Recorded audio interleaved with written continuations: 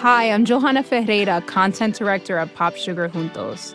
Juntos is all about celebrating Latinx culture, pride, our many intersectional identities, and joy. Thanks to support from Prime, there's so much to get into over at Juntos this month.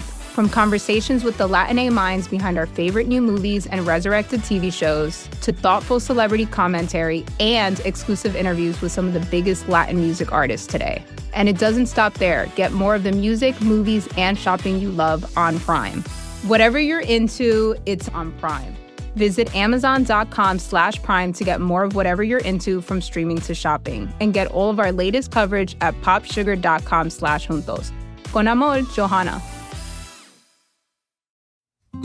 Support for this show comes from Sylvan Learning. When children love learning, they can tackle any challenge life throws at them.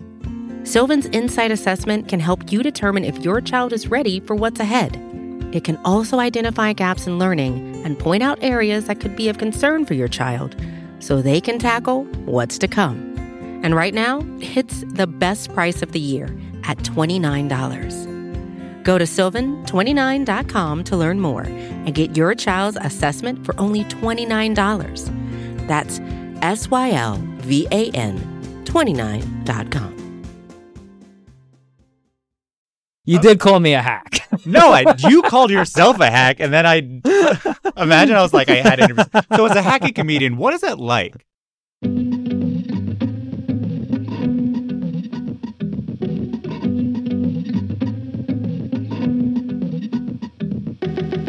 Hello, and welcome to Good One, a podcast about jokes. I'm your host, Jesse David Fox. Each episode, a guest comes on to play a clip of one of their jokes and then discusses how, and more importantly, why they wrote it.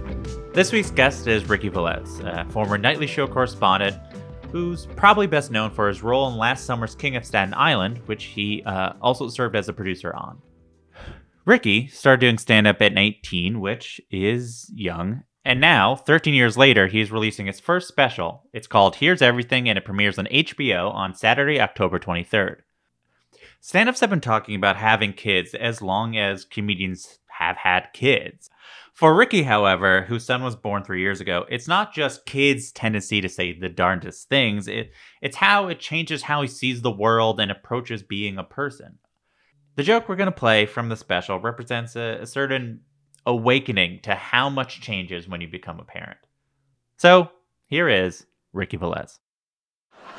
I'm not kidding. I was at the airport the other day. I'm taking a piss. I guess this guy needs to take a shit. He got like a 5-year-old kid with him. What do you do with that kid? You can't just leave him in the middle of the airport. You can't even leave a bag. So what do you do with this child? I'll tell you what this dude did. He brought the kid inside the stall with him, non-handicapped, with the suitcases. Tight squeeze, tight squeeze. And the kid just started screaming, "Dad, I want to watch you poop!" Right? And you can hear them fighting. Like, you can hear them. And his dad's like, "It's cool, it's fine. Come on, we're traveling. Remember, Mom said this was going to be fine. Come on, big boy stuff. Say it back. Big boy stuff. Big boy stuff." And the kid wasn't out. He's like, "Dad, I want to watch you poop!" And then you can hear them fighting for the lock. You can hear the lock. You can hear the ch-ch-ch. And the dad's getting desperate. He's like, "No. And then the door slammed open, and this dude was just taking a shit while holding onto the back of his kid's t-shirt. And I looked him dead in the eyes, and I was like, "No one told me about this.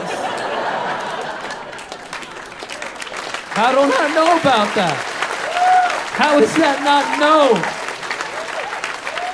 That's insane. I don't come from that. My parents didn't travel with me, therefore they never shit in front of me. That's a rich man's game. I don't come from shit in front of your kid money." Clap your hands if your parents shit in front of you.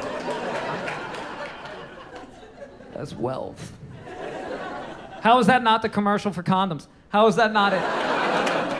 There's numerous commercials about condoms that's like, "Oh, it's thin, it feels like it's real." No. It's a very simple commercial. This commercial for condoms should just be a little kid standing there and his knees are buckling and shit, and he just looks up and he's like, "Do you like to poop alone?" And then Trojan, and that's the whole commercial. It's very simple. It's very simple.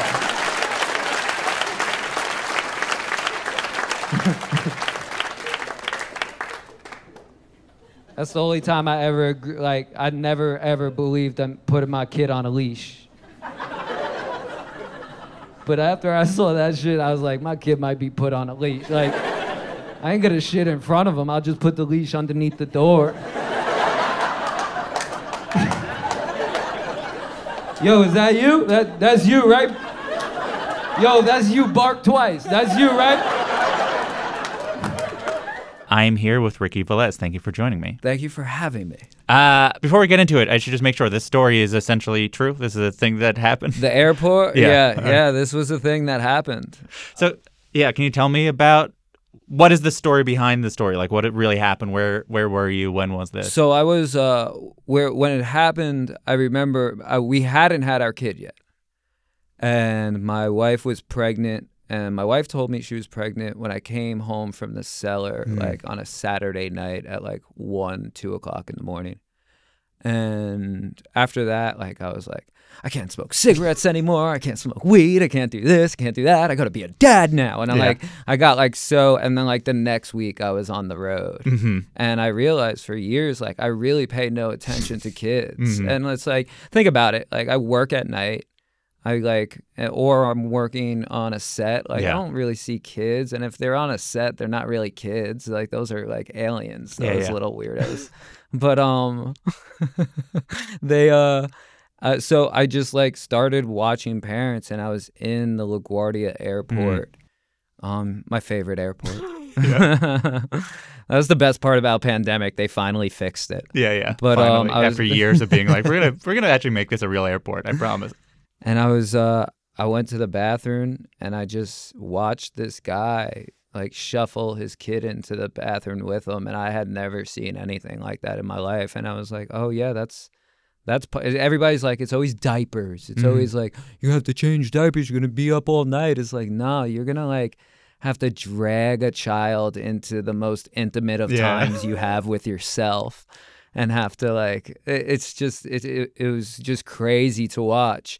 And I remember like the guy ended up like basically giving up. Like, I don't even understand how he finished using the restroom, but he by the time he came out, me and him were like washing hands next to each other. And I was like, I just found out I'm having a kid. I had no clue. Wait, did you tell this guy? I told the guy. I wasn't going to sit there and not like, I was like, this is like making me very upset. And that's how I learned how to be a father, was really just watching people in public with their kids and seeing how like I would want to go about it. And I mean, at this point, I just make sure if I'm traveling with my kid, my wife's there, because it's that's a lot to take on for one person. What did he say when you told him that? He's like, this is what it's like. He was like, this is just the beginning. I was like, there's more to this? Like, how much more do you have to share with somebody that just doesn't get it? That's the other thing, is kid doesn't get it. Being naked, kid doesn't care about that. This guy was just pants down. In front of like businessmen and me in LaGuardia Airport, and it was probably like the most honest thing I've ever seen. I remember I was staying at a friend's place, and I was in the bathroom and not even thinking of it, and their kid just came in because like the bathroom was not a place where there's walls. We've been trying. My kid's 3 now, and we've been trying to like really get him to understand privacy, because he'll get so hype when people come over the house. He's like, yeah. One of our friends, Jenna, he's like, Jenna's here, and then like Jenna would be like, I'm gonna go use the restroom, and then he'll just be like, I come, and it's like, no, you can't do that, man. That's real weird. So when this happens, what happens to this memory? Are you like, oh, I got to talk about this on stage immediately? Or is it just a thing you store of like, oh, this is a weird thing? Like, how does it sort of ruminate before it's like, okay, this is part of my material? I build on stage. I don't really write. I build all of it on stage. So it was just time and time again, just trying to make it into a full story, what I was learning of it from it, what I was taking away from it. Also, why don't I know about this? Why? Like, and I don't know because my parents didn't travel to it. We camped. Like, we did poor people vacations. We camped. We drove to Florida a lot. There was just not like... We didn't. We went to the Dominican Republic like we had like that, but like we were adults at that time. Yeah. You know, it wasn't so. Yeah, so just me taking away from like, why don't I know about this? Like my parents never ever would take 3 boys all that young anywhere. Yeah. So yeah, watching that was just the craziest thing, and then trying to understand like why, like that's not in my sex ed class. Yeah. Is a really hard thing to try to figure out, because it's like they try to scare you with all the worst things. They make you watch that. What was that birthing video? Do you remember? Yeah. What was it? Miracle of Life. Yeah. Do you remember the Miracle of Life? Mm-hmm. That was scarring. Yes. I remember where I was sitting when I saw that. That's how traumatizing You know that what? was. So do I. I remember like my friends in the room. We were like, "Oh, we about to go see," and then it started happening. We were like, "We don't like any of that." That's terrible. So was it a thing right away? Like you were going to shows, so you're like that weekend. You're like, on the way here, this thing happened, and then just talking about through all these different ideas and seeing which sort of sticks. Well, I'm lucky enough to be getting up on stage that much. I am obsessed with getting on stage. It's my favorite thing to do. And when your hobby gets to be your job, it's the coolest thing in the world. So I get enough time to play up there and have fun and learn. And it's my favorite place to learn. Yeah. Yeah. So the joke essentially has 4 sections. So I'd love to talk about each section, sort of how they built and sort of how it gets to the sort of the bigger thing. So the setup is a little bit what we're talking about, which is sort of when you become a parent, it makes you look at parents differently. You say you see parents and you think your life sucks, and you're like, that's me now. Yeah. Can you talk about that realization? I mean, I just think like when you're young, you're just at a place where you're thinking about yourself all the time. That was the one thing my child like really helped me with, was like thinking outside of Ricky. Mm-hmm. And I like you're just caught up in just being you and what's important to you. And then like once it happens to you and you have that kid and you realize like that's your day to day, that's why you're doing what you're doing, and that's who you're trying to put in better position. It's day and night. It really is. And for years I was violently selfish. Yeah. And just in my own world. And I think that's where the idea of going, haha, your life sucks. And it's like, no, that guy's life is a lot more full than mine is completely at that time. Why is that an important frame for, before you tell the story, why is it important to sort of get this sort of idea out there? Like, what are you trying to communicate to the audience before they hear this story? I honestly think it goes back to the idea of like, if you're thinking about having kids, it's time to start looking at other people having kids. And like, I mean, a lot of my friends that had kids, I was the earliest out of all my friends to have kids, and on purpose. So like all my friends that had kids, I was like, yeah. I was like, on purpose, you wanted to be. I had my kid on purpose. Got it. A lot of my friends that went ahead and had kids so early, like a lot of their dreams had to stop. A lot of their lifestyles had to stop. So I just think if you really think you can have a kid, and you know, I have some reckless friends in my circle that are like, I could have a kid. I'm like, oh, okay, let's see how that turns out. Yeah, there is something about, because you have that part beforehand, you're telling the story about this guy, but it does allow the audience to imagine you being like, I am this guy. Like, I'm not doing this, but it's like you see you being like, that guy's everybody. That's why like that joke I feel is so universal, because like if you haven't had kids, you're thinking about it, and if you had kids, you've done it. Yeah. And that's where I think that joke hits so hard. Yeah. So then when you're telling the story that's already inherently so funny, how do you sort of get it funnier? What are the things that you feel like you need to do accentuate to make sure that like... I like to do this with all my jokes, and I look at it, and I think it's because, which is kind of cool, my brother was a graphic artist here in this building for Vulture. But like I like to paint the picture. Yeah. I like to paint the picture of the lock. Everybody, when I start doing the lock, everybody's picturing it. When I start doing the kid big boy stuff, daddy big boy stuff, like everybody can see it happening as it goes. And I think that's the coolest thing you can do in stand-up, is really just paint the picture that everybody gets on without showing them anything. Yeah, the tight squeeze thing, when you keep on saying tight squeeze, you just sort of set it up, and then everyone's been in an airport bathroom, but somehow like you're like, okay, and then you're just not Even if you're in there alone, it's terrible, man. Taking a shit at the airport is, first of all, like one of the worst situations you can be in at the airport. And then the whole idea of all those bags, and then like we haven't even talked about security, but that's what that guy had to go through with that kid and making sure it's so hectic. The airport is so hectic to begin with. That's why everybody's bugging out at them nowadays. But like it's just a place where your anxiety is heightened. Yeah. And yeah, just watching this guy go through it, it never made me feel more connected to somebody taking a shit. It's also like there's something about the part where you go like you can't leave a kid out there. You're not even allowed to leave like a bag out there. It's the airport. I think it's important to the audience is like, oh, this has to happen. Like there's no other choice. Oh yeah. Yeah. You can't.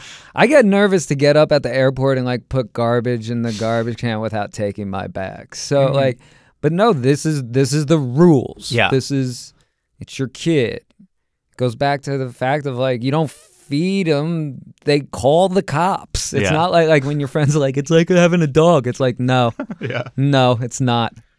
Yeah, and there's something about like being private in a public space and all of that, where it's like when you have a kid, they don't distinguish between private spaces and public spaces. Well, that's what the best part about kids is. They're so violently honest. And like my kid, he's now coming to the point where he has opinions and he's like, let's make a deal. And it's like, no, I'm not making a deal with you. You don't have anything to come on, you don't have money. What do you mean you're going to make a deal?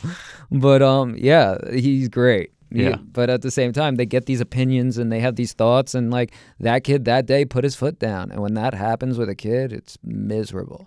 Were there times where you told this story longer, like the story part where you like, oh, should I do it where I'm, starting earlier in the time of the airport? Like were there times where this joke was much bigger or anything like that? No, I think this was the biggest it got. Really, at first, I think it started with just the kids screaming in the bathroom and me being like, I don't like that. I don't want to do that. And then came the idea of like, why have I never seen that? This is a rich people thing. Like this is poor people don't know about that. And then the condom stuff. So like, I think it built out in that way. So the third part of the joke, which is about why you never experienced this, which is like, oh, this is a rich person situation, which is funny to be like, this is how when you're rich, it's what it's like. Imagine. It's a sign of wealth. It's like, do you remember when like I've read about this, that kings, if they had gout, that meant they were wealthy because they were eating all the meat. Like that's the new gout. Like shitting in front of your children is the new gout. Like, you see that, you're like, oh, look at them. They're making money. So what is it about having a kid that made you think about class differently or even how you grew up in those distinctions in terms of just like what you had access to and didn't have access to? I mean, daily I see things within my child that I never got to be a part of, and it's awesome. I think everybody, as a parent, just your goal is to be better than your parents. And like, dude, I mean, my kid has a stock portfolio. Like, it's different. It's different, and I'm very proud of it, and it's my favorite thing in the world. And he's the best kid. He's happy. He's in swim class. He's in a private school. So I just feel lucky, honestly. And do you not have, I think it's a Chris Rock joke, which is like, I can't relate to my kids. They grew up rich. Oh, I feel that. I feel like he should have to start at one point, like, or just give him a year of being poor once he's like 16, 17. Just give him 1 year of just like figure it out from here. I wouldn't want that, honestly. I had to do things coming up in comedy that I wish I never had to do based on not having money. Like I sold weed for a long time. I put myself in weird positions doing that. It was like, that's not where I ever like would want my kid to be. So as long as you keep them grounded, I think they can be good people. Yeah. So then the condom part. So, which feels like, it makes sense. You're like, okay, this is all grounded. Then like, what is like the big joke? And how did you get to that idea? What did you find funny about that? Where did that come from? I just remember health class. Yeah. I went to school in New York City. They made you take health class, and it was not my favorite class. And time again, like I said, I have friends that had kids not on purpose, and like there's so many times they could have just been like, hey, watch this. Yeah. And me and my friends would have been like, yeah, we're going to wear condoms. I don't like shitting in front of kids. That's a weird way to go about life. Yeah. But I mean, I think I just take away from that part, it's just funny. Yeah. It's just funny because you watch those commercials on condoms and they're always the weirdest thing. Like they're never just honest. It's never ever like, just wear this and you won't have a kid. It's like, it's thin. Or this one has this on it. And it's like, why is there a flashlight on this? Like, it's so weird. So it's just like, yeah, they should just show that, like, that kid. Yeah. I feel like I must have read this somewhere, that somewhere along the way the condom companies realize they sell more condoms if they make it seem like condoms are fun and not condoms are there to protect you. That's why all ads are just like, this makes sex better, opposed to like, this is the goal of the why you're using this. Why don't they should like do it very simply, where it's just like they show like the average estimate of raising a child. Like just those stats. And like, the cost of condoms. Yeah, just be like, would you like a Lamborghini or someone that's going to steal from your wallet once he gets older? Like that's how I feel about it. I guess condoms need to be fun. Like that, what? That's because they're such a bummer. That's the truth. That if that's the reason they do it, it's like, oh, because they're such a bummer. Wear condoms, kids. Yeah. I heard you talk about one time, you know, like for the most part you talk it out on stage, but sometimes you said you'll talk it out with other comedians. Maybe not this joke, but can you talk about how that might be part of your process? Who do you talk to? What is that like? Oh, it's always, you know, when I think the coolest way to go about building a joke is finding it in conversation. Like, just say it's me and Pete, or me and Aziz, or me and Mulaney, and like we're sitting in a car and we're belly laughing. How do we turn that onto the stage? And that's what I like to do. Yeah. Was there a moment with this joke where you're like, oh, this joke works? Like, is there a moment you have where you're like, oh yeah. When it starts hitting, like that joke probably has jokes per minute in that joke is pretty crazy. Yeah. Yeah. Is that important to you? Yeah. Yeah. I love jokes per minute. I think Daniel Tosh is one of my favorites ever, based on that first special. Mm-hmm. That first special, in the first 15 minutes, he's knocked out like 60, 70 jokes. It's unbelievable. It gets at something that I feel like when I think of your comedy, there's like, your comedy is both, I think of it as being really sensitive and thoughtful at times, and also like you want to crush. And Did you just call me a hack in the nicest way? No, it's the opposite. It is. I mean, there's a lot of, but there is, to a non-comedian, those instincts seem different, which is like, I want to be honest and also, but sort of like have emotions on stage, and also the desire to like make audiences laugh like hackier comedians might. Like the comedians. What are you saying right now? I'm giving you a compliment, but somehow you turned it around as if I'm giving you an insult. I'm doing actually neither. I think it's accurate to say you are sensitive on stage, which I think is good. I also think it's good that you do well by making the audience laugh a lot. Okay. I'll take that. However, sensitivity and big laughs are a contrast, not one that's impossible to do, but is a thing. And I feel like that is important to you. I think it's important that when I walk off stage, people feel connected to me in some sort of way, and that's why I talk about the things I like to talk about, and the sensitivity stuff, because I feel like I noticed it when I started talking about anxiety early on in my career, and people would come up to me or DM me or contact me just to be like, thank you so much. I've never had somebody, I've never felt connected to anybody like that. I never had somebody explain it in that way. And I think that's important. Yeah. And I just think that's how you go ahead and you start creating a fan base as well. But you also want to kill. Yeah, but I kill. That's the thing. Like I just like I've been I love to kill. Yeah. Like, and there's no comic that doesn't. Like I don't think comics write jokes and go, oh, that's gonna do too well.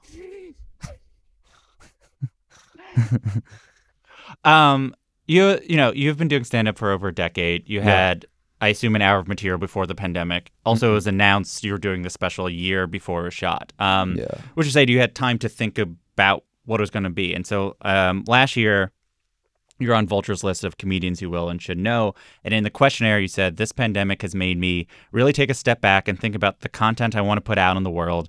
Contrary to popular belief, I think artists should take their time with their content in quotes and go through the process to make art in quotes. What were your thoughts you were having during this time? What sort of things were you thinking about and trying to assess about your content / art? I don't know. I just come from a place, I come from a theater background. I went to a performing arts school. And I think when pandemic had started, I think a lot of people were just throwing a lot of shit against the wall and seeing what stuck. And I think that's a very quick way to become tired and also make other people tired of your shit. Yeah. I do. I just was watching so many people do the same. How many comedians I watched started doing workout videos? I was like, who wants to watch a comic work out? What's funny about a workout? It's miserable. So I don't know. To each his own, but I think art takes time, and I don't think it's just shot very fast. Yeah. Did the hour that you had change, or your approach change? What changed with that time? What do you feel like for you that you, besides the art that you decided to focus on, how did that change? I just, I don't agree with I consider myself very liberal, but at the same time, I think it's okay to critique that. And in times I do. And I thought that was important for me to do because where I'm from and the people I'm around and the people I love and that are in my family, I just try to speak for those people and put that voice out there because I don't think my voice is out there. Yeah. So, if someone saw were everything you did in the hour, was that stuff that you had before? No. The first opening. The opening is brand new material. I talk about I got hit in the head with a pigeon, and that was a real story that happened to me. It's actually really funny. My friend was with me, and he took a picture of me moments after. And he's a great photographer. His name is Marcus Russell Price. He's on the road with me and Pete, and he just knew how much I hate germs. So when he saw that happen to me, he just whipped out his camera and took a picture. And I was the maddest person you've ever seen. But no, a lot of new material, a lot of new tags and things. I was lucky enough. I was back on the road 2 weeks after I got my vaccine, and we went 5 months straight. Yeah. Running it, flipping it. I mean, even some of the callbacks in it were brand new. But yeah, I really like how it was a good mixture of both. Yeah. What was it? Did you like the process of, usually specials, they just sort of come about when people are working, they're touring or whatever, and then they're like, time to do a special, and then maybe a comedian will be like, okay, this next month or whatever, I'll really grind it out. But to have both time off and then it's like, okay, you have a finish line. Well, I had a date. Yeah. Before pandemic. We had the date. It was going to be August 2021. Yeah. It was going to be April. Yeah. I was going to shoot it in April of that year. And so we were ready to go, but I'm happy I had that year. I'm happy I had that year to even spend more time with my wife and kids and take a step back from all the King of Staten Island stuff and figure out I spent that year writing with Judd Apatow and Judah Miller. I had such an amazing, lucky experience that no one can, say they had. Yeah. I spent my pandemic writing daily, and it was a great experience. Yeah, I want to ask a little bit about working with Judd. Can you just sort of, the story of sort of how it started beyond just sort of you were on the King of Staten Island. Can you talk about both that moment after you auditioned and sort of then how he sort of, when I interviewed Judd last summer, he seemed to really take a shining to you. So can you talk about sort of getting, caught up in the Judd? I think so. Judd, I wasn't really on his radar. Yeah. And Pete was begging for me to get an audition, that's who he is. He's the best. And I went in, I auditioned, and that night I had to do a show with Judd at Largo in LA. It was like the worst situation. Like, so I was like, if I bomb and then have to do stand up in front of him, it doesn't but I had a really great audition. It went really well. Mm-hmm. And then that night, we did 2 shows at Largo that night, couldn't have gone better. And like, I saw him standing side stage while I was up there. So like, I did 2 different 15 minutes on it of just bangers, like going for it. And then I went back home to New York, and I was back in New York, and I was sitting in bed with my wife, and I got a phone call from Judd, and he was like, "Hey, want to write on the movie?" I'm like, "What? What are you talking about, man? What are you talking?" And then he basically sent me the whole entire script to do a punch-up on. Yeah. And I was like, "Oh, cool." And I thought that was just going to be the only time I did it. And then basically he was like, "How about you're on set every single day?" And I was like, "Yeah, that'd be great." And quickly, me and him just started to relate and have fun and just enjoy each other's company. And we just like kind of became friends. Like, it was really weird. And he's still my boss at times, but like he makes it easy. I really always enjoy Judd because he will let you go as far as you want with an idea. And sometimes he'll reel it back and be like, "No, this is what we're doing. This makes more sense." And he gives you answers on why that makes sense. He doesn't just tell you. And he just kept putting me in great positions. And we've been kicking it for a while. Go to some Mets games together. I saw Bruce Springsteen with him. It was awesome. I cried. It was nuts. I knew nothing about Bruce Springsteen. I didn't know the story. Did you go to Broadway? Yeah. And I've known nothing about Bruce Springsteen ever. Like, I grew up in 50 Cent Town, dude. I didn't know Bruce, the boss. I didn't know that's what we were going to call him. He came out, people was boss. I thought they were booing him. I was like, this is a weird show. 15 minutes into that Broadway show, I was using my mask to wipe my tears. It was amazing. You one time put it that he makes people feel comfortable being creative. And it's interesting phrasing. Do you feel like you're ever uncomfortable being creative? And what does it mean to then... I think when you're working with people of that high stature and people that have like the past that he has and the current, like how people look at him, and like, you're a little nervous to start spitting ideas out because his idea is usually the best. Yeah. And there was none of that. There was none of that. A lot of the stuff he preaches is lose the ego. And I think that just made it comfortable to work. Yeah. We'll be right back with more Ricky Velez.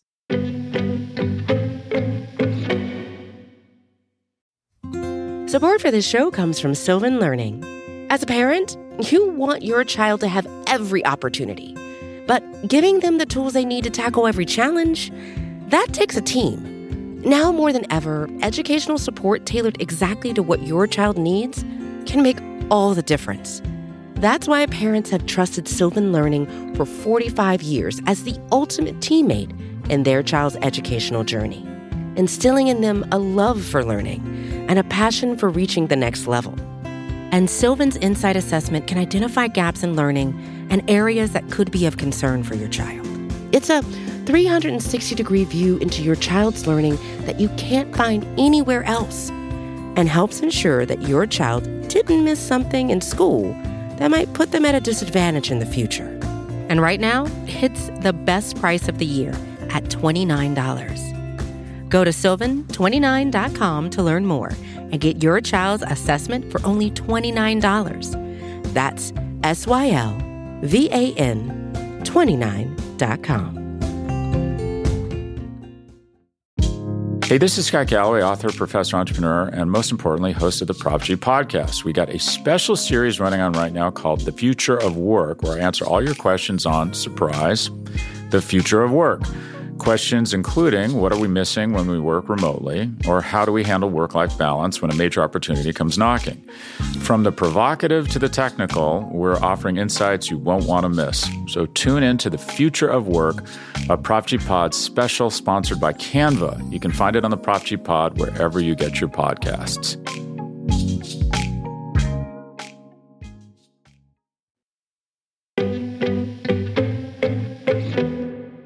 back with Ricky Velez. So you're in the middle of developing a show with Judd and Judah Miller, and I'm sure you can't talk about details about it, and that's totally fine. But I wanted to ask about a thing about what it's like to work with Judd specifically. And from what I understand, he'll often be like, you'll start with whatever the true story is, and then there's like and he has people rewrite to a point where it is more emotionally true in some ways, but less about the autobiographical details. And I just want to know what it feels like to think about what is true. How can I express the truth of my story that it's not expressing the autobiographical details of my story? Like, what does it make you think about truth as it relates to you and the audience?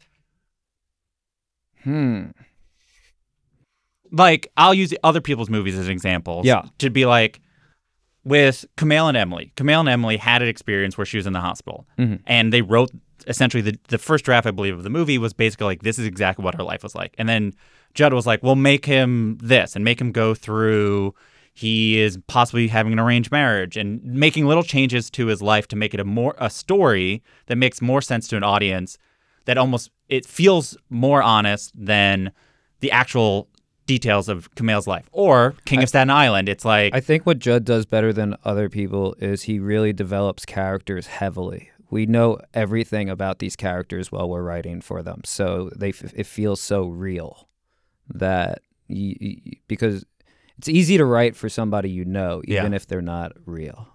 And you spend that much time doing character development in writing with Judd. Yeah. Yeah. What's it like to think of yourself as a character?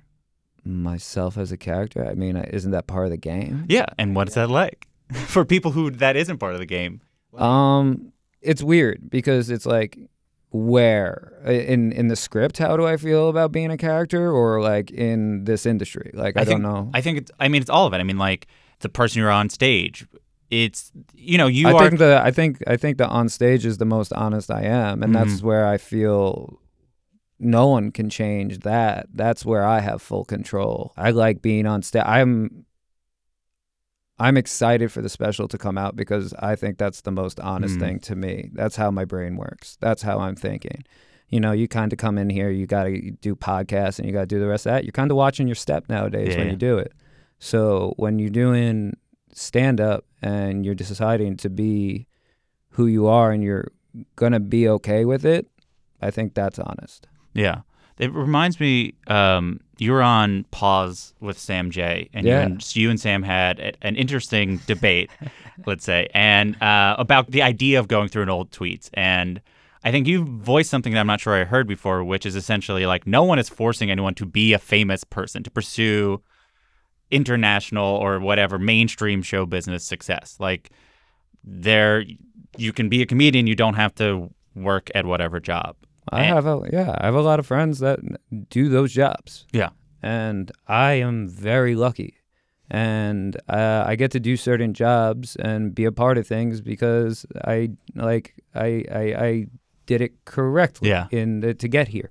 And I mean, people like complaining about Twitter and the rest of that. It's like, you picked up the phone, you tweeted it out, and now you want a job about the person you were just talking about? Yeah. It blows my mind. And I love how people don't understand that like networks are backed by commercials and the rest of that. It's like, how'd you think this worked? Is there any part of you that, what makes you want to pursue a mainstream show business? I don't know if I want to. Yeah. I don't know what I want to do truly. I just want to continue to do stand-up that people like. I think my stand-up kind of sits on the line of what's okay and what's not. And I think at the same time, you can do that correctly. Yeah. What does that mean? I don't think I've spent any time taking people down that I wasn't at one point. And I think that's how I like to put out my judgment. I'll judge based on things I've done personally. Yeah. I want to talk more about the special, and specifically as you're talking about how it parenting is a big part of it, and especially, the special opens with you saying you're coming to terms with that your brain doesn't work good. And I feel like I want to talk about what parenting represents. And if you're comfortable, I feel like you've had a particularly intense period around the idea of parenting, where 5 years ago your mom passed away. And first, I'm really sorry for your loss. Thank you. That really sucks. And then around the same time, it seems that you lost contact with your father. Something happened around there. And then also you're in this position where you're about to have a kid. And what were you thinking about parenting in this period? This is also a period where the nightly show ends. You're doing stand-up seemingly much more. How did it all sort of stew together? What was it about? I think the nightly show was way done at this point. Mm-hmm. At this point, I was doing a lot of stand-up. I actually had just linked up with Aziz. I was basically going on the road with Pete, and he was headlining. Then I would feature, and then I would kill so hard they'd bring me back a month later. Mm-hmm. And I think when all that stuff happened, I come from a place where like there's a stigma about therapy and the rest of that, and I really stayed away from it for a long time. But once like I was put in the position of like I didn't want all my problems on the back of my kid, so I went ahead and dealt with them head on. Yeah. Yeah. And I mean, don't get me wrong, I still sit in the grief of my mother daily. Yeah. There's like all this stuff that's been going on, doing late night, doing the rest of that. Like, it just sucks that she's not a part of it. Yeah. I brought my mom to Montreal Comedy Festival. Yeah. When I got Variety Top 10. My mom, yo, this is real shit. My mom, when I didn't get New Faces, I auditioned for New Faces once. Mm-hmm. My mom wrote a whole post cursing out Jeff Singer. Which is funny now because he's gone. Yeah.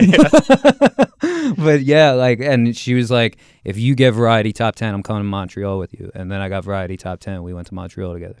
So, and knowing that, what did you want to talk about when you were talking about as it relates to your parenting and you were talking about the parenting that you were exposed to? What did you feel like you wanted to express? And what did you think you hoped to express with the special? In the special? Yeah. Yeah, just trying to be better, making sure I never, ever am physical with my child, making sure that, I didn't grow up in a place where it just, like, hugs happened a lot, you know? Like, emotion was something that you held to yourself. Mm-hmm. And I think later in life that will, and you just learn, like, listen, man, I have, on both sides of my family, I had addiction. Yeah. On both sides of my family, I had mental illness. I had an uncle that used to have to check into jail on Fridays. He would get to work, and then he would on Friday, go check into jail. Like, I had another uncle that's, like, driven through police barricades, and, like, year after year was just like, oh, those are bad people. And now as an adult, I look back on it, it was like, no, those are a lot of people that needed a lot of help. Yeah. So I don't know if that's what I'm pushing in the special, but I'm really just looking back on, I think this special and why it's named Here's Everything is I'm really explaining who I am. And it's also the first time I'm putting anything on television. Yeah. I have no stand-up on television, ever. Did you consider doing a half hour or did you want to wait until you could do an hour? No, I don't want to do a half hour. I like skipping steps. Mm-hmm. I've done it a lot. And I did not even when it go back to JFL, like I never did New Faces. Yeah. I'm happy about that. I didn't need to be with those New Faces. I just didn't. It didn't make sense. How much is stand-up a thing that you use to process? How much do you need to process before you do stand-up? A stand-up does more for me than I do for it, I would say. A stand-up, like for years, especially after my mom passed, I just spent days and days in comedy clubs, nights and nights and nights, just trying to have some sort of connection, and even saying things on stage about like that. But like if it was still leaning, like if people were still leaning into it, it made me feel better, so I didn't feel crazy about what had happened to me and my family. Did you eventually feel like you needed to create some sort of distance from it? I mean, like, I understand, especially at that time, having an outlet like that, but also, it's complicated, right? These are people who are paying to see you, and like they have a connection with people where you don't know what they're expecting from the night, which is not to say that it's wrong to do what you're doing, but like it can create complicated boundaries one might have with their audience. Did you ever think about what the relationship you need to have? What is I think that's where you make mistakes if you're there to appease them. Yeah. I think that's what maybe the difference between content and art, to bring it back there. You're there to express yourself. Yeah. I think it's, I mean, like, even the jokes I had in the special about, like, the hitting kids and, like, learning from it and the rest of that, like, if you were in that room, you can hear a pin drop at one point, and then to release that was so important to me. And just how many kids I grew up with that we just got wailed on by our parents, and it was just something that we went silent about and never talked about again. Yeah. And I think it's funny to bring it up now. Yeah, it's also, there's so much more comedy about why people should hit their kids. Oh yeah. It's like a bizarrely popular topic. And thank you for saying that, because it's like, yeah, there is a lot of, like, it's so weird. It's so weird, and it's like a cheap laugh to me. And it's like, I find it better to do it this way. But, like, once again, it had to come out from me going through something for it to be something good. So you were aware of, like, was it I imagine that maybe this isn't what you experienced. We're like, oh, I know there's a thing of, like, often comedy people, when they talk about hitting kids, they're like, I was hit and that's why I have to keep on doing it, and they don't talk about how it's bad. Were you thinking about, I want to specifically counter that, or you're just sort of like, these are the things that I'm thinking about as I'm raising this kid? You know, me and my older brother, he was in town this week. He lives in Austin, and we were just talking about, like, how, like, breaking cycles is, like, the coolest thing that we have. Yeah.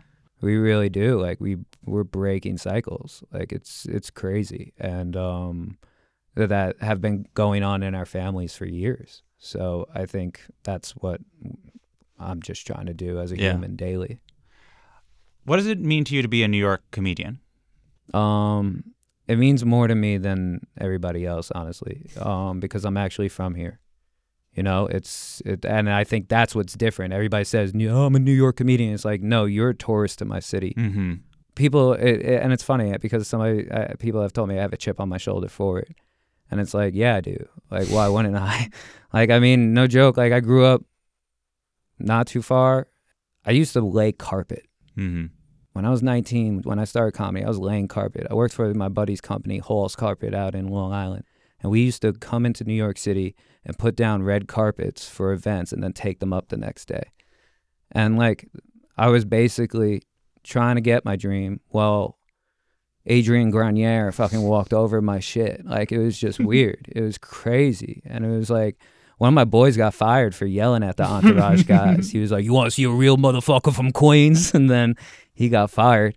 But I mean, just like, yeah, I do have a chip on my shoulder because, like, all that stuff I did, I worked at comedy clubs. I painted the ceilings of a comedy club up on 53rd. Like, so, like, I didn't have a parent that paid for an apartment for me. I used to have to take the F train to the last stop, go back to my house, go live in my basement, come back into the city the next day, half-hour bus plus the last stop on the F train. Like, there's nothing I haven't done to try to get my dream going. So I just think, and New York has been with me the whole time. And that's the coolest thing is, like, seeing, like, I mean, my high school won't show me no love. They really won't. It's really crazy. I saw them posting up about somebody the other day. I was like, when am I going to get on this? But it's cool to see, like, the kids that I went to a performing arts school that didn't get to continue to follow the dream and didn't get to, like, coming out and being like, yo, thank you. I went to dinner the other day and this kid came up to me and he goes, "Thank you for representing Queens." And I was like, that means more to me than anything. And I was like, thank God I tipped this kid well. Like, that would have sucked. What you're describing is, I think, a perspective that I feel like doesn't get voiced very often. There's people who are like, I didn't know anyone in the entertainment industry. It was so foreign. I grew up in, like, Oklahoma. I grew up in Ohio. Or there's, like, my dad is a famous comedian and I also thought of doing it. But there is something that I think you capture, which is, what's it like to grow up near these things but have no access to No it? access to them. And figuring out, like, the small ways you can sort of, like, well, maybe if I do this fashion show that somehow I'm like, no, it wasn't even that. Like, working there would get me nothing. Like, that wasn't, like, that was just paying my bills at the time. Like, I knew just, like, working, like, I just knew, like, when I took my first job at a comedy club, my deal with the club was that I would get on every single show they had every single night that I was working. I really wasn't like making much money, but I was learning a lot. Yeah. And I was following guys like Mike Vecchio and Greer Barnes, like killers, people that like you don't want to be behind. And I was learning. Yeah. I was learning how to do it. And I sat in there for 3 years. And after those 3 years, I got my first audition. And after my first audition for another comedy club, I was in every comedy club in the next month. And I was 23, 24 years old. Well, I think maybe a better way of putting it is that, like, there are either people who are insiders or people who just sort of start and they have no sense of you had the experience of being an outsider to a world and having that perspective, and which I think causes it's part of like what causes a chip on your shoulder, in so much as like you see how it's being done and you'd be like, one, I deserve to be a part of that. I want to be a part of that. I can do, if I was there, it'd be like this, which I think seemingly shapes a lot of how you view what you want to do, that now that you are given opportunities of someone who is on the inside. Yeah, absolutely. And that's what I love to see. Like there's another kid right now, Andre Thompson. He's actually from my neighborhood and he's a beast, and he just got into the cellar, and it's just cool to see another kid like me come in. I mean, it's not set up for me and Andre to get the shots, you know, and he's done Fallon and he's doing things that are great. And I think he's writing on Charlemagne's new show right now. And it's just cool to see that come out of the neighborhood, because I think a lot of us, and I think a lot of people feel stuck where we're from. And that sucks. Do you hope to be able to make that, you know, as you said, it shouldn't be possible for you guys to do it. Do you hope to make it easier for anyone? Like, do you feel like if you can have the best version of your career, that's part of it? What, helping out? Yeah. Yeah, that's probably one of the best parts about doing this stuff, is pointing at the guy underneath that I see and being like, hey, Esty, check out. Or like, that's the best. And most of my friends now, because all I do is stand-ups. So it's just like also getting them opportunity and getting them in places they probably most likely wouldn't be in. Yeah. I was thinking about the term special recently, and do you think this special is special, whatever that means to you? Yeah, and absolutely. What does that mean to you? It's great special. It's a great special. That's all I can say about it. I think it's unbelievable what Judd put into it, what Michael Bonfiglio put into it. There's so many people and so many pieces that had to come together to make that. And I made Mark Sellinger doing the photo, which was crazy. And I just think everything we did, we had our hands fully engulfed in. Like I even helped design the stage. Like there's a lot of me in that. And our hands were so dirty by the end of it that it was just great. So talk about what great means. Like, when you designed the stage, what did you want to capture, and what do you feel like it did?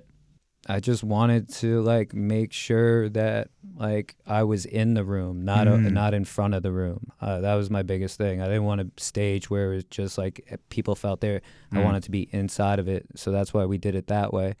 And I just think like, yeah, this is special. Like this whole thing, like it's the most personal thing I've ever put out. It's also the hardest working thing I've ever done so far. Yeah. Stand-up wise.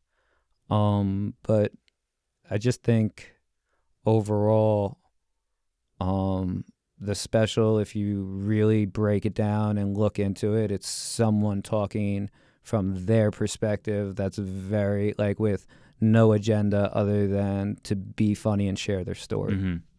When you, like, I imagine, as you said, you didn't do a half hour, which means you were planning on doing an hour at some point. When you imagined doing an hour however many years ago, what were you hoping from? I'm also somebody that's probably like a little bit more strategic than most comics. Yeah. Like I look at the idea of half hours and really think about what that does for a comic. What does that do for a comic in 2021? Yeah, especially Comedy Central half hours. I mean, some Netflix half hours like really pan out, but that's a newer thing. Some of them do. Nate Well, Nate, yes, but Nate was also coming off half hours that he already did. He already did full Central. hours. Yeah. I'm just saying, but it did. But if it it's puts a little you in the different. algorithm, sometimes the algorithm tells the robot that runs Netflix that like this dude apparently is like. No, Nate was a long time coming. I mean, I think some of the people with the Netflix half hours are those people. They're people who have done hours. I think like Kinane had an hour.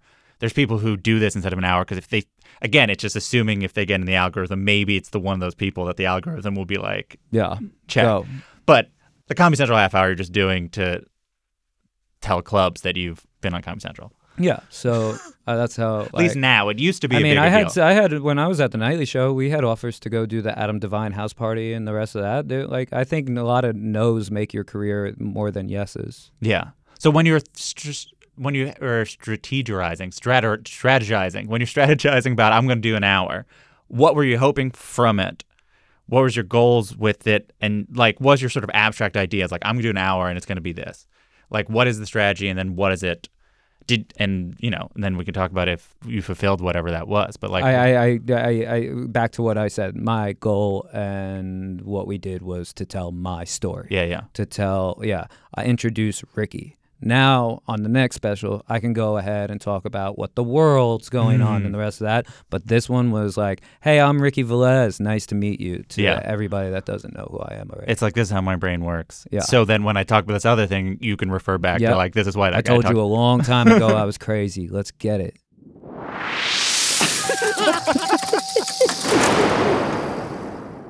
Now it's time for the final segment of the show. It's called the Laughing Round. It's like a lightning round, but Okay. Because it's a comedy podcast, I call it the Laughing Round. You like Mike Kaplan in here. I haven't had to do that explanation in person in a while, so it is fun to be like, really milk it. So look across the table at a comedian and say it out loud. Yeah. It's one of the great joys in life. Not like a jokey joke. I have a favorite like joke that's like a quick one that I like. Sure. It's Gary Veter. Do you know? No. It's amazing. He opens for Nate Bargatze here and there, and Soder. But he said, me and my friends were talking about the Kardashians, and I was like, yeah, did you see Bruce Jenner? And someone went, whoa, Caitlyn Jenner. And he goes, whoa. I'm only on season 2. It's just a good joke. It's just a funny, clean, good joke. He's not caught up yet. It's so That's yeah. really He's good. one of my. That's like my favorite one. That when somebody says tell a joke, that one cracks me up every time. This is similar, but maybe it's different enough, which is there a joke from another comedian that you saw and you wished you can steal, which you can be like, not stealing that you're No, caught, I know. Oh, but like, wow. you're like, oh, I wish I thought of that, or I wish I can have that, or... I would probably say anything Tony Woods has ever put out. That man makes me laugh so hard, and he's just amazing. Oh yeah, I heard this one that was this comic, young kid, and he got on stage and he's like, "Dogs are better than cats," and the crowd just like starts like the cat people are like, "Boo." And he goes, "You want to argue about it? Show me a video of a veteran coming home from war to his cat." And I was like, that's funny. That's a great joke. Do you remember who said it? His name is Chip, and he's from Indianapolis. I know that. All right, Chip, the Indianapolis comedian. Do you have a short story of an interaction with a legendary comedian, living or dead, that you feel comfortable talking about? Just a short story. Just a little time of an interaction. Okay, I'll tell my Jerry story. Yes. This one's good. So I get passed at this Comedy Cellar. I'm 26 years old. Very excited to be there. And SD had taken a liking to me right away. And my high school I went to, they used to have famous people at the graduation to do speeches. And the first graduation was Jerry Seinfeld. And I'm done with my shows for the night. And Jerry is sitting across the room, and I go, Esty, he spoke at my high school's first graduation. She was like, come with me. And I was like, Jesus Christ. Like, I have drinks in me. I'm about to walk up to Jerry. I walk up to Jerry, and Esty's like, tell him. And I was like, Jerry, I just want to say thank you. You spoke at my high school's graduation. And he goes, Frank Sinatra School of the Arts. And I go, yeah, how did you remember that? He goes, oh, you think I speak at a lot of high schools. I was like, all right, my bad. He's like, when Tony Bennett calls, you show up. And I was like, that's fair. That is fair. But yeah, that's my Jerry story. And it was a cool interaction. He was really nice. Yeah. Do you have any advice for comedians? Stay true to who you are. Try to find people that uplift you as much as you uplift them, and stay around those people, because those people will help you out the most in the worst times. And this job is long, and it could suck at times, but it's better than laying carpet. Mm-hmm. And then last one, do you have a joke that you thought was really funny, it didn't work, it kept on not working, you maybe stopped doing it, but you'll go to your grave being like, this one was funny, and fuck everybody? Oh, man, this can get me in trouble. Yeah. Well, maybe you can tell whatever you want. You can decide at the end of the interview how much in trouble you want to get. But yeah, those happen. Those happen a lot. And it's just, I mean, I don't know. I don't want to make light of certain things, but at the same time, I always like to dance near the edge. And no, I can't. That's why I do comedy and comedy clubs where they lock up phones, man. Like that's for those people, not for podcasts. So the jokes that didn't work are the ones that you're like, cool, the line was like 10 feet back. No, it's not that the line is there. It's just it's not developed enough yet. Like I never think a joke is dead. Yeah. There's a joke on my hour that I got told years ago. If you ever tell that, that'll be a problem. You'll never be able to tell that, and it's one of the hardest hitting jokes on the special. Which the Chad joke. Yeah, I got talked out of that for a long time. I've heard that's one of the reasons I didn't get New Faces. And I threw it away for a long time, and then it started adding up when I started going into the stuff I wanted to do. And I was like, oh, and I took it back out my book and started using it and moving it around. And now it has one of the best callbacks of the special. Great. Yeah. The end. Thank you so much. There we go. That was harmless. Yeah. I'm not trying to get. You did call me a hack. No, you called yourself a hack, and then I imagine I was like, I had interviews. So as a hacky comedian, what is that like? What's it like to be? That was fun. That's it for another episode of Good One. Watch Here's Everything on HBO and HBO Max starting on October 23rd. Follow Ricky on Instagram @RickyVelez. Good One is produced by myself, Jelani Carter, and Camila Salazar. God Mashrikashin did our theme song. Write a review and rate the show on Apple Podcasts, 5 stars please. Email any comments, questions, or laughing out suggestions to goodonepodcast@gmail.com or tweet at us @GoodOnePodcast. I'm Jesse David Fox, and you can follow me @JesseDavidFox. Good One is a production of Vulture and the Fox Media Podcast Network. We're back next Thursday. Have a good one. That'd be so funny to be like, you're a hack. But like, what's the value of being hacky?